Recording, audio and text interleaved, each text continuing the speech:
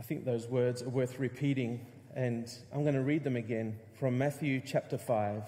Jesus said this, blessed are the poor in spirit, for the kingdom of heaven belongs to them.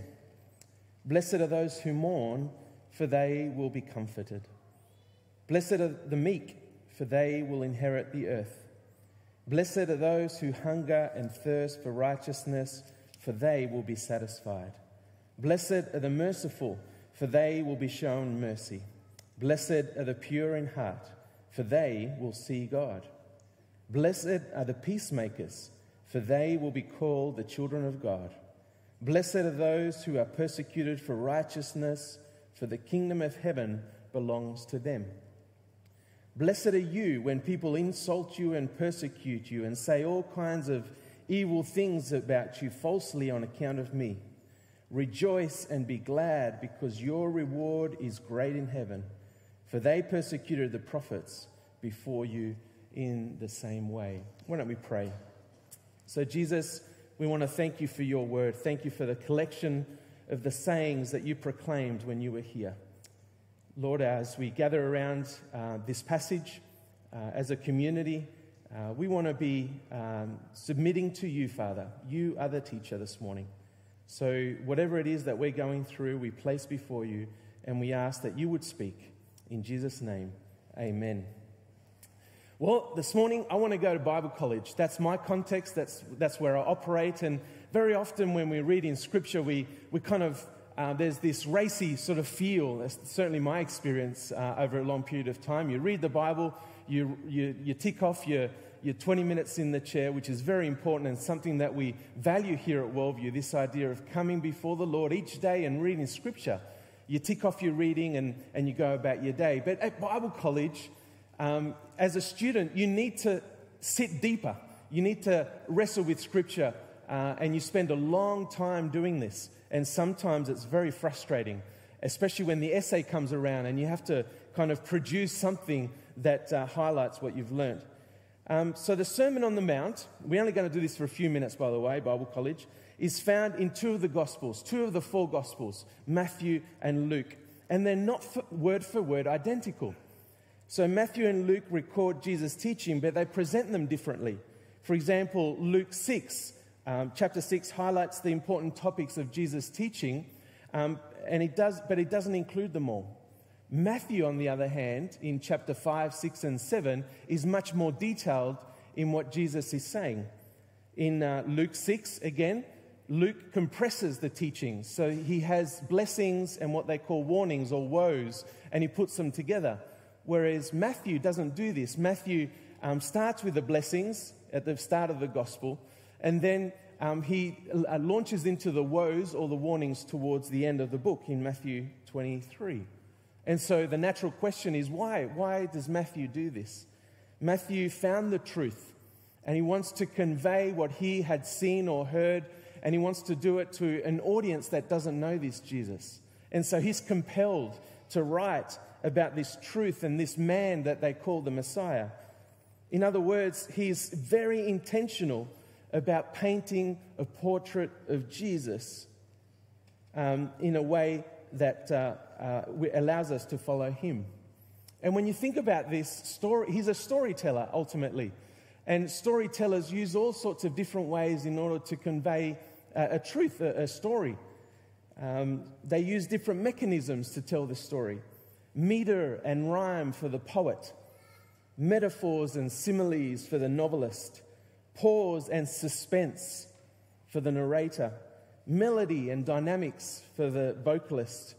Matthew is a storyteller, and he has a very important story to tell, and he uses different writing styles to make sure the points come across, and the Sermon on the Mount is no exception. So it's spread across 3 chapters from Matthew 5, 6, and 7, and there's a pattern where the chapter 5 is a reflection of chapter 7. And you can think of this as a ladder. There's a sense of movement up towards a point, and then there's this climbing down the ladder after on the other side of that point. And I want to show you this in the form of an image. And I'll ask Toby to show that image. And so you can see here that there is these opposites happening, especially in the blessings and warnings, chapter 5 and chapter 7. Then there's this dialogue around the entrance. Who does the kingdom belong to? In verses 17 and 20 in 5, and then verses 12 and 23 in chapter 7. Then there's a large portion, this idea of what it means to live in the kingdom. And then it's slowly moving up to this discussion around doing things in secret as opposed to the people of the law at the time who were sort of showing themselves to be doing right. And then there are conditions of prayer. This is where Jesus is saying, when you pray, this is how you do it. And ultimately, it leads to the point. And the point is the Lord's Prayer. And then it comes down the other side. So I'm not suggesting that the Sermon on the Mount is all just about the prayer, the Lord's Prayer. What I'm saying is that Matthew wants us to think about what it means to take on this teaching of Jesus. And it culminates in the Lord's Prayer, and everything leading up to it is important, and everything following that is just as important as well. And so an example of this would be a question. The only way to understand the Lord's Prayer is to see it in context. For example, are you able to pray, "Your kingdom come," if you haven't understood what Jesus was talking about? So there are two passages this morning that I want to focus on. Matthew 5, the Beatitudes, and then towards the end, chapter 7, verses 15 to 23. I wonder whether you've experienced a situation where you didn't know whether you were in or you were out. Maybe it was a sporting story, or maybe it was a family situation, some tension, or maybe it's a work-related issue. Were you in or were you out? Maybe you didn't know where you stood. For me, this was very real at a border crossing between Mexico and Guatemala. And this is where we were so disorientated. We didn't know, we were in kind of no man's land, literally. It was a small border crossing, there was a bridge, and we were right in the middle. We were humiliated, we were vulnerable. This is me and my family. We were fearful, we were confused about where to be and what to do. Essentially, this is what it was like for some of the people that heard Jesus speak these blessings. In Jesus' day, there were teachers who were experts in the law of Moses. But the gift of the commandments that God gave to his people through Moses all that time ago had become so complicated that it was a hindrance for so many. Whereas the law should have provided a way for right living, a way to know how to worship God, a way to know how to treat the homeless, a way to know how to treat the widows, and a way to know how to look after foreigners. Instead, it became a hollow activity where it was more valuable to appear to do the right thing than it was actually doing right. So the condition of our heart, the condition of my heart, took a back seat. But Jesus was about to turn this completely upside down. And at the Sermon on the Mount, he makes a declaration. Everyone knew that God was the one who blessed. There was no questions around this. But when Jesus started listing who will be blessed, there's a tremendous shift just about to take place. It's not the law keepers or the doers that will be blessed, but those who have the right heart. See, the teachers of the law prioritized external practices, but Jesus declares that living in God's kingdom meant that the law needs to live inside and work out from inside. This is the law God always wanted to take shape for Israel as a nation. He had established a group of people through Abraham, and he would bless them so that the rest of the world could see and believe that there was one true God. But time and time again, Israel walked away from God's promise, from God's covenant, to the point that the law became about self-interest, self-assurance, seen to be doing the right thing. God's law was never about self-fulfillment as a nation. It was about how to be in right relationship with God on one hand and how to treat others on the other. And so ultimately, Jesus came to fulfill what Israel was never really able to accomplish by herself. God's perfect community is not possible unless His law of love takes root in our hearts. And so we come to the Beatitudes, and Jesus is announcing a kingdom standard that's centered on love in action. And this was confronting to Jesus' hearers. This was shocking.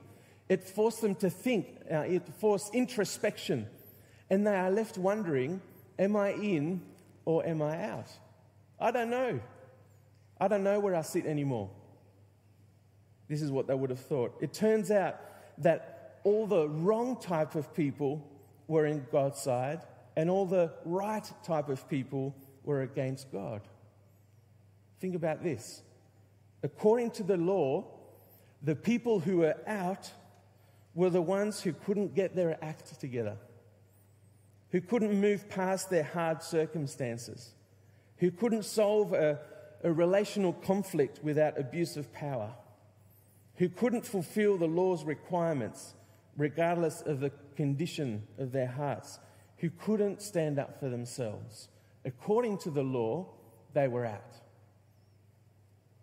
But according to Jesus' kingdom, the ones who were in were the ones who remained faithful to God despite their tough circumstances, who were desperate for God's touch in their lives, knowing that they couldn't even come close to being right with God in their own strength. It was those who rubbed shoulders with others who were suffering. It was those who sought peace in hopeless situations.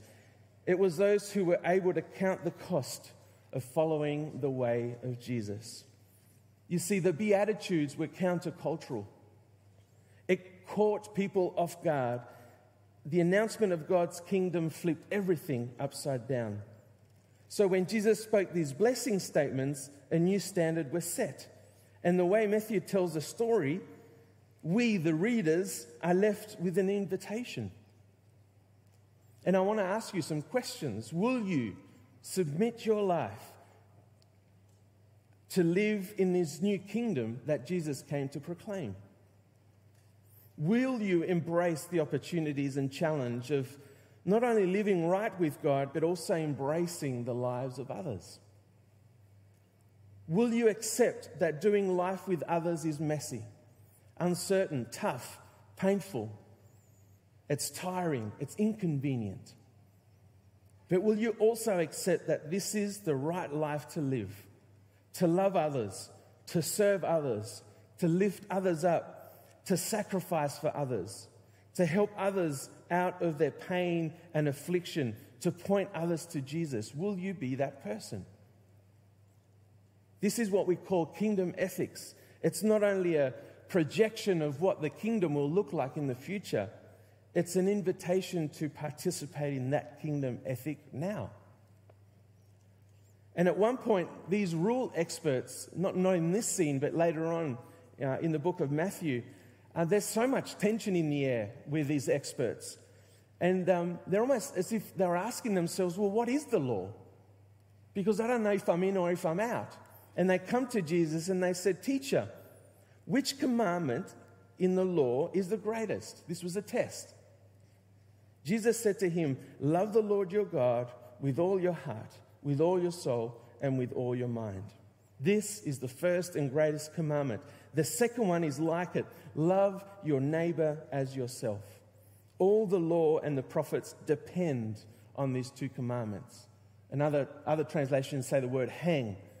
These hang on these, the law and the prophets hang on these two commandments. You see, the rule followers failed to see that God's own character was revealed in the law and the prophets. And they were so entrenched in their mechanisms that they lost focus of the big picture, to love God and to love others. And if you read the Beatitudes, as Tony highlighted last week, the Sermon on the Mount, the Beatitudes, they will not relent. To participate in God's kingdom is to pay very careful attention to how this love is expressed. It cannot be in word alone. It has to be matched with action. And so Tony last week reminded us and painted a beautiful picture of this concept of grace sitting on a rock. And this is the starting place. This is Jesus, the initiator, starts this relationship. And there's no question about this. He's the one that brings himself down, places himself in a position where we can see and we can hear him. And grace is that person, extending an invitation to us to consider. But if you think about this in terms of a coin, that's only really one side of the coin. Grace sitting on the rock is only one side of the coin. You flip to the other side of the coin, and what you get is the action. You see, we are saved by grace, and we are judged by our actions. We are saved by grace on one hand, and we are judged by our actions on the other. It's the same coin with two different sides. Now, I realize the word judge is strong. It's challenging. But consider the implication. What is love if not expressed through actions? What use is a kingdom to Jesus if his followers don't do anything? Did Jesus come to us and say, I love you, and then walk away? Excuse me. Is that what he did? No. He followed through with the most powerful, tremendous, selfless action that he could do, and that was to die on a cross. So it's difficult to read what Jesus says at the end of the sermon. And I'm jumping over to chapter 7 now. In verse 21, it says, "Not everyone who says to me, 'Lord, Lord,' will enter the kingdom of heaven, only the one who does the will of the Father in heaven." You see, our actions are the fuel that Jesus, through his Spirit, uses to ignite his presence in a broken world. We need the actions. He could have chosen to work this out in any way he pleased, but he chose to do it through you and through me. Actions are so important to Jesus' description of the kingdom that he finishes his sermon with a sober warning. Your actions will determine whether you're in or whether you're out. How else will Jesus know if you are serious about living according to the kingdom standards? So we have to be careful here, because when I'm talking about in or out, and when I'm talking about the kingdom, I'm not talking about salvation. We have to be theologically careful here. Because very often, sometimes we confuse the kingdom for salvation, but they're two different things. And so when I'm asking the question, are you in or are you out? What we're really talking about, are you relying on grace and just sitting in that comfortable space? Or are you willing to engage in what God is asking you to do, particularly with the people that are around you? So I'm not talking about salvation when we die. I'm talking about actions now while we're alive. So our actions will reveal whether God's law is really in our hearts. As he finishes his sermon, Jesus described two types of people: the one who produce bad fruit, which can only come from a bad tree, or the ones who produce good fruit. And that's the fruit that comes from the good tree. This will be the evidence of who he is in and who he's out.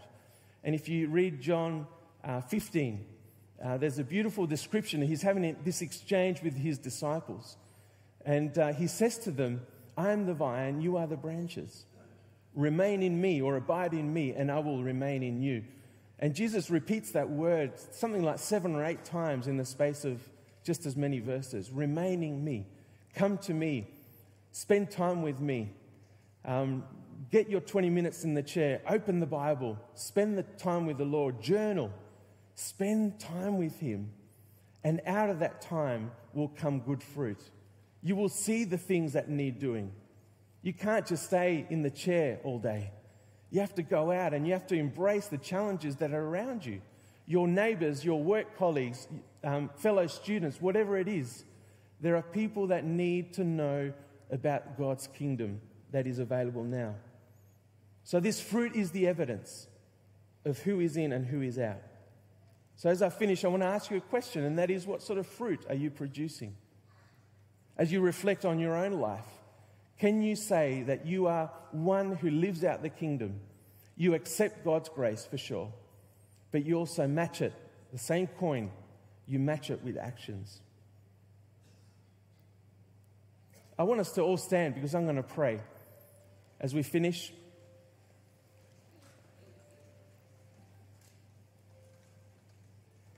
Let me finish with a word of prayer, and I'm really going to pray for 3 people. I think maybe there are some of you here this morning or watching online, and maybe you don't quite know what this Jesus thing is.